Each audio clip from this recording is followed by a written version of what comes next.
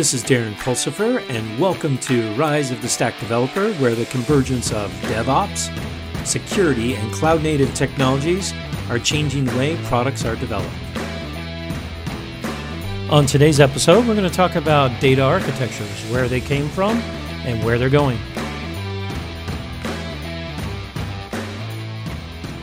Let's dive right into data architectures, why we need them, and where they're coming from. I can guarantee you that your organization has data. Every organization does. Even a small Etsy business that I run with my wife, we have a lot of data. And what do we do with that data? We do a lot of ad hoc spreadsheets or whatever we can to find out what's going on. And I find in most organizations a lot of ad hoc management of data going on. In this episode, we're going to talk about how to move from that ad hocness into different data architectures that are available today, whether it's a data warehouse, a data lake, or these new things called data meshes. So let's dive right into your ad hoc data management. First off, of course, it's going to happen because all of a sudden you've got these smart devices that are generating lots of data, and I don't even know what the data does or what it can do. So there's somewhat of an ad hoc nature to that. And I need to be able to have that ability to do that. But without a data strategy in place, everyone defaults to, well, I need to find out something about customers. Right? Now, with the growth of IoT devices and these smart devices scattered all over, now organizations have even more data. And data they've never thought that they could have before. And they don't know what to do with it. But they do one thing. They keep it all. They don't want to give up any data because they don't know what they don't know. So they're worried that if they throw some old data away, it could have been valuable. That could have given them a leg up on their competition, could have helped discover new product and revenue streams or different ways to monetize things that they never thought of before. A while ago, I was meeting with a pharmaceutical company, and he said, we have so much data. We probably have the cure of cancer somewhere in our data, but we can't get to it. Now think about that. There's so much data out there, so we've got to have a data strategy. We've got to come up with a way of handling this. Ad hoc is not that way. So we've got to look at organizations, what they're doing, start coming up with a strategy with them. Now, one thing that people can do is they can take their ad hoc processes, and I've seen this before, and they replicate them. Now, this may work if your data sets are small, if your organization is small, but as soon as you start getting into the multi-terabyte or petabyte or even exabyte now types of data, you really can't do ad hoc anymore, especially when you now have devices and multiple data centers and devices scattered all over, and some of your data is in the public cloud, some's in your private cloud, some are sitting out on these IoT devices. Ad hoc isn't going to cut it long term, so you got to come up with some strategies. The first strategy that people jump to right away is a data warehouse strategy.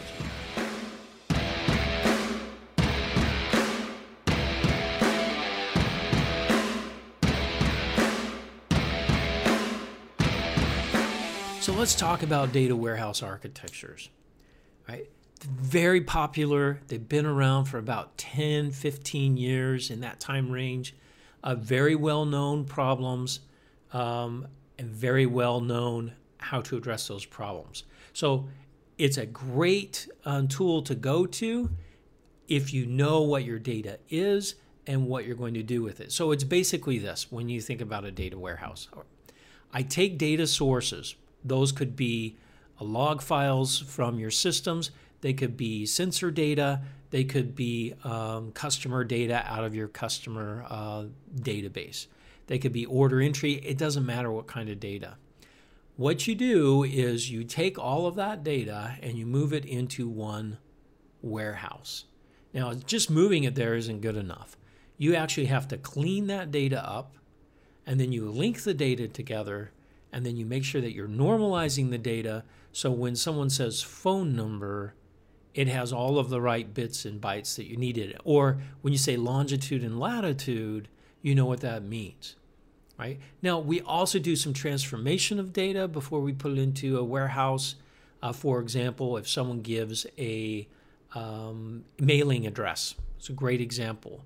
I want to probably normalize the mailing address so they're the same for everything. So when I'm running statistics, I'm running analytics, I know that AL is for Alabama and not for something else, right? So that, and it's not spelled out Alabama, that it's just AL for a state. Or that the zip codes are either 5 digits or that infamous 9 digits that exist. So I want some consistency in my data. So normalizing the data is extremely important. In order to normalize it, you need to know what you're going to use the data for up front. Now, this is very powerful because it pushes your data scientists to do the work up front, and then you can start pushing large amounts of data through your data warehouse.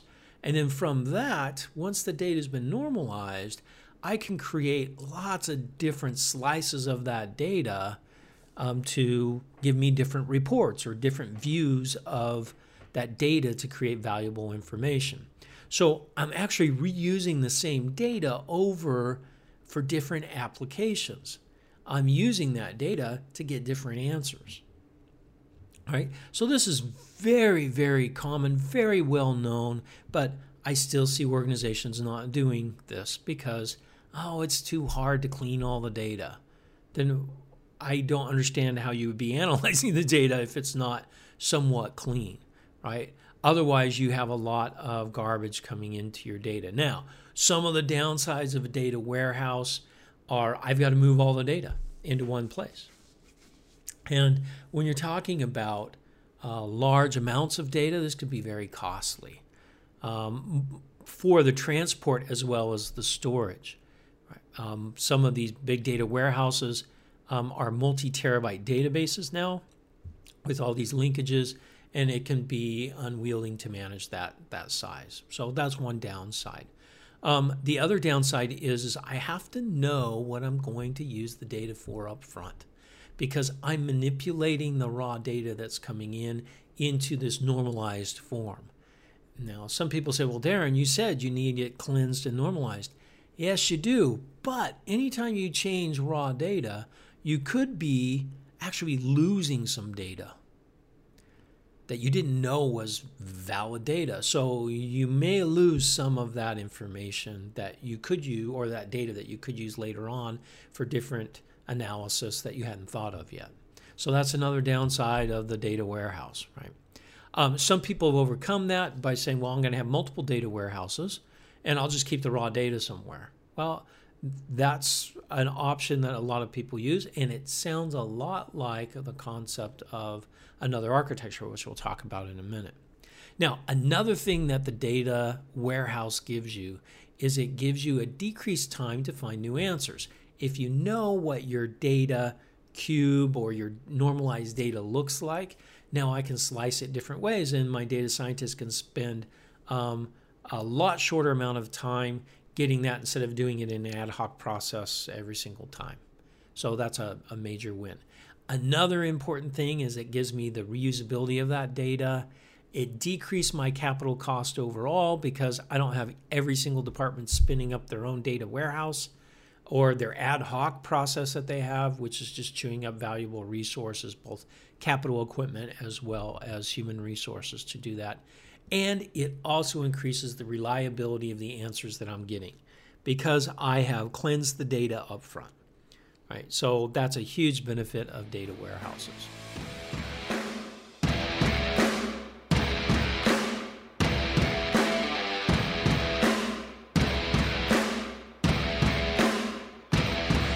We've talked a little bit about data warehouses benefits. Now, the downside, as I mentioned before, is you have to know everything up front before you start, creating your data warehouse. Some things it works pretty well for. Everyone knows an address needs to be normalized. That's a pretty easy one. But there's other data that may not quite be what you expect. Maybe log data coming out of a system or sensor data coming out of something. Some normalization may get rid of events that you may want to look at. In a statistical model, a Poisson event, something outside of the norm, is something I really want to see. So sometimes if you're normalizing data, you may lose some of that. So one of the things we want to do with a data lake architecture is we want to do the cleanse and the normalization according to the applications that are going to use it. So we bind the data to the application as late as we can in the process. But I still want to manage that data. I still want to know what's going on with that data. So a data lake architecture does something a little different. It takes your data sources, it brings the data into the data lake, and then it uses metadata. So it keeps the raw data around, and then it uses metadata to manage the data. And to tell it what to do with that data. So the raw data is always going to be there.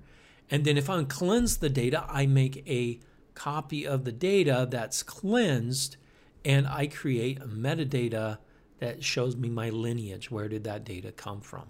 So now that gives me the ability to use the same raw data, managed the same way for different applications.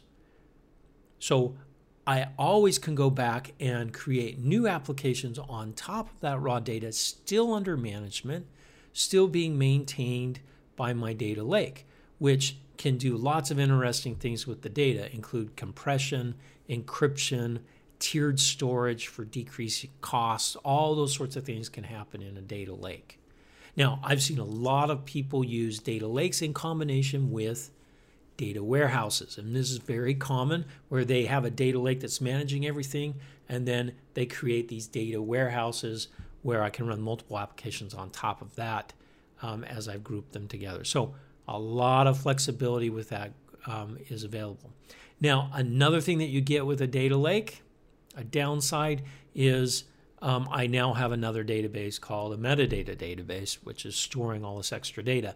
And in some cases, you'd be surprised, your metadata is actually larger than your raw data, depending on how many different applications you're using and how much compliance requirements and how much metadata you pile on top of that. So you have to keep track of that as well and make sure that you're not having, 5x the storage demand because your metadata is so large. So you got to keep that in mind as well, right?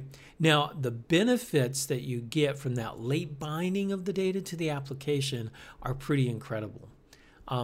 It allows you to reuse that same raw data without making copies of it for different things, and which could be a new application. It could be a new report that's coming out of that application. I can reuse a group of data for multiple applications, and I can have multiple data sources coming into the same application and being treated differently. I've seen streaming and coming in data lakes, so event-driven applications that are used in data lakes, which gives you a whole new way of thinking about your data instead of it being a static entity. Now it's dynamic, and I've got streaming coming in. So there's a lot of really cool things you can do with the data lake. The other thing that I get, the other benefit, is the decreased time to applications finding answers, because I'm able to reuse some of the data, that metadata that's already there. I'm able to reuse some of the cleanse that's happened in other applications if they match the same criteria for my new application. So I have a lot of data reuse.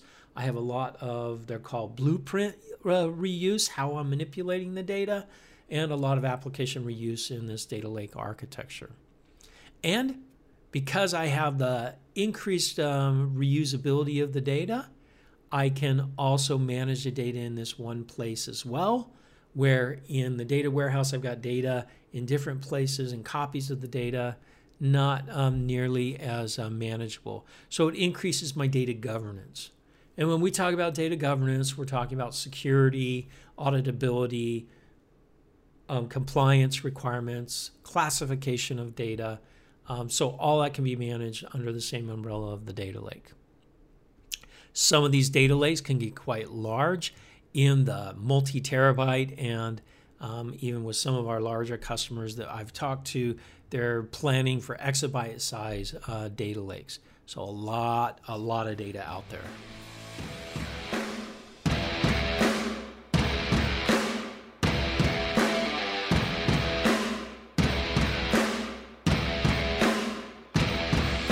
So a data lake, great idea. There's some downsides to the data lake, and that is the movement of data. Now, this is especially true if you have a lot of remote sites or you have a lot of edge devices. Think of a major retailer that maybe has 3,000 stores across the country. Each one of those stores is generating data. Today, a lot of them move all that data back to a centralized data warehouse, and that can be quite costly for network costs, storage costs, all the things involved in there. Now, imagine just 3,000 stores. That's a big retailer. Now, imagine a automaker, for example, that wants data from their cars. Now, cars generate a lot more data than you would think, a lot more than a retail store would. And I don't have 3,000 cars. I have 100 million cars. Now, what do you do with all that data? So a data lake might not work for that. In fact, it won't work for that. So we have this other concept called a distributed data lake or a data mesh. And this is a new architecture that we're starting to see emerge in the industry. Martin Fowler has produced a paper on that. You'll find a link on our website for Martin's work in the data mesh area. Now, one cool thing about the concept of a data mesh is I don't necessarily have to move my data. In fact, what I'm doing instead is I'm going to move applications and analytics out to where the data is. Because devices are becoming more and more compute capable, more intelligent, I can run applications on those devices. So instead of passing all the raw data back to a data warehouse, I can do some analysis on the edge, creating that metadata layer that now I can now query across 100,000 nodes or a multi-million nodes or only 5 or 6 nodes.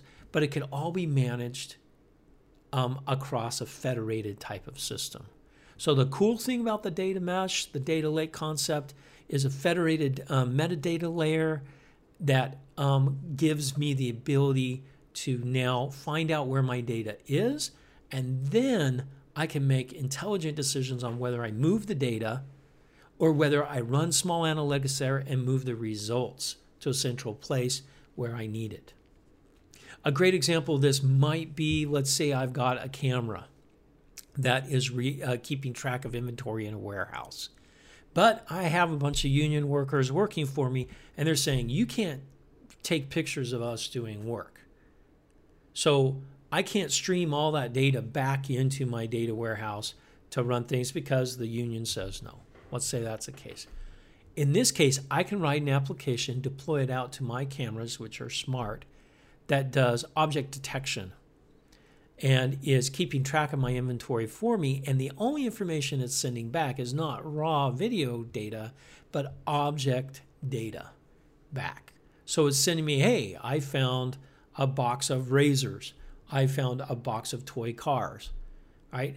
And have that information come back. So that's an example of where a distributed data lake or data mesh could be used, or an application could be written on top of this concept, right? Now, one of the reasons why we're seeing this so much is just because of the sheer volume of data that is being generated, not just on the edge devices, but at these remote data centers. Another great example is in genetic research. This happened to be up in Canada. They do a lot of research in Manitoba with genetic sequencing, and it's petabytes and petabytes of data, and they want to mesh that data with survey data that the Census Bureau has and see if there's any correlation to disease and things like that. Well, moving that kind of data is extremely expensive on those long distances. So with this architecture, I can drop an application onto the distributed data lake. It will know where the data is. It can move the applications out to the data, aggregate the results, and bring them back together. This also gives me an ability to link data across geographical boundaries that I could never do before. that brings up another interesting case around regulation. Many countries and even states in the United States have their own data policies now, where data of the people that live there cannot leave a geographical boundary. Well, this is going to be really difficult if I want to run analytics that say how many people are walking around with a red purse in large cities over 500,000 people, right? I couldn't really do that except moving all the data back to one place. But because of the regulations saying you can't move that data of our citizens outside of our country boundaries, then how am I going to be able to do that except to distribute the analytics out to those places and send the results back? So this architecture lends itself very well to that concept. And the key here is that I only move data based off of policies that I've established, because the policies can include cost, regulations, data gravity, how heavy is the data, how much volume is there, my pipe that I have, my network pipe that I have between locations. All those things come into play, and you want that to happen automatically. You don't want a person sitting there trying to figure that out. It's just too complicated. So these data lake and data mesh architectures lend themselves well to this concept. Like I said, these are brand new concepts. I can't just go buy a data mesh or distributed data lake today, but we're starting to see a lot of tools that can be integrated together to make this happen, right?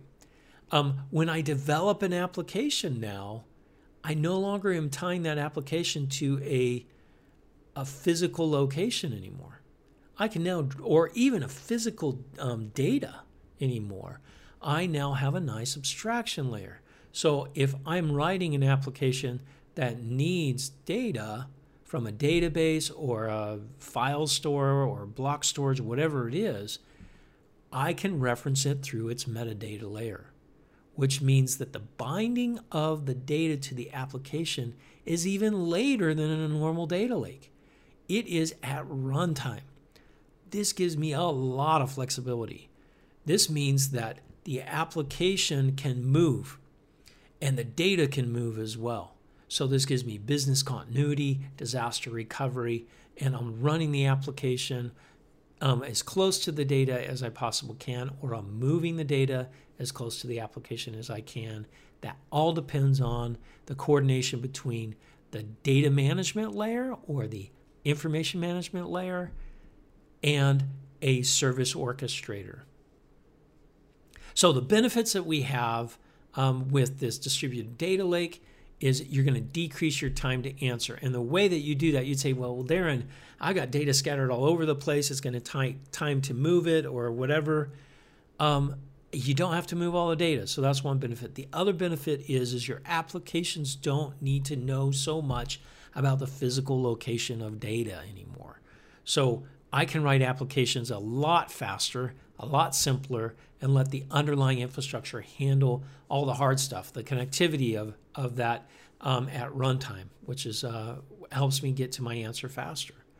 Now, because of that late binding at runtime, there's so many more benefits. I can inject governance rules in there like compliance, auditability, all classification of data. So this is a really big win-win with this. Now, again, multiple applications can run against the same raw data using the metadata layer, and I can have metadata on a single raw storage. I have different types of metadata for the same raw data, which gives me again more flexibility. Now, this should also decrease your total cost of moving data around. Instead of building these massive, huge data stores to store all your data in your whole company, now your data stores are spread throughout your multiple data centers and even some of your edge devices.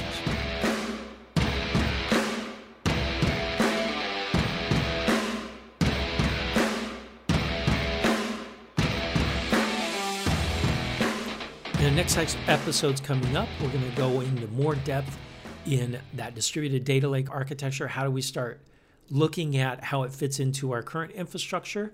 We're We're going to start talking also about how to form a data organization with your chief data officer, data stewards, data scientists, all those sorts of things, how they all interact together, changing processes that you need to change to have a more mature organization around data. And we're also going to introduce an information management model, maturity model, so you can find out where you sit compared to your peers. And we can also see where the ultimate nirvana on data architectures will exist in the future.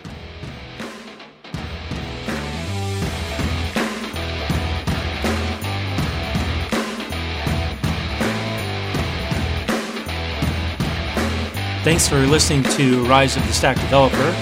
If you enjoyed our podcast, go ahead and subscribe, give us 5 stars, and let other people know. If you want more information, like tutorials, videos, white papers, check out our website, riseofthestackdev.com. Until next time, go out and build a new world, one stack at a time.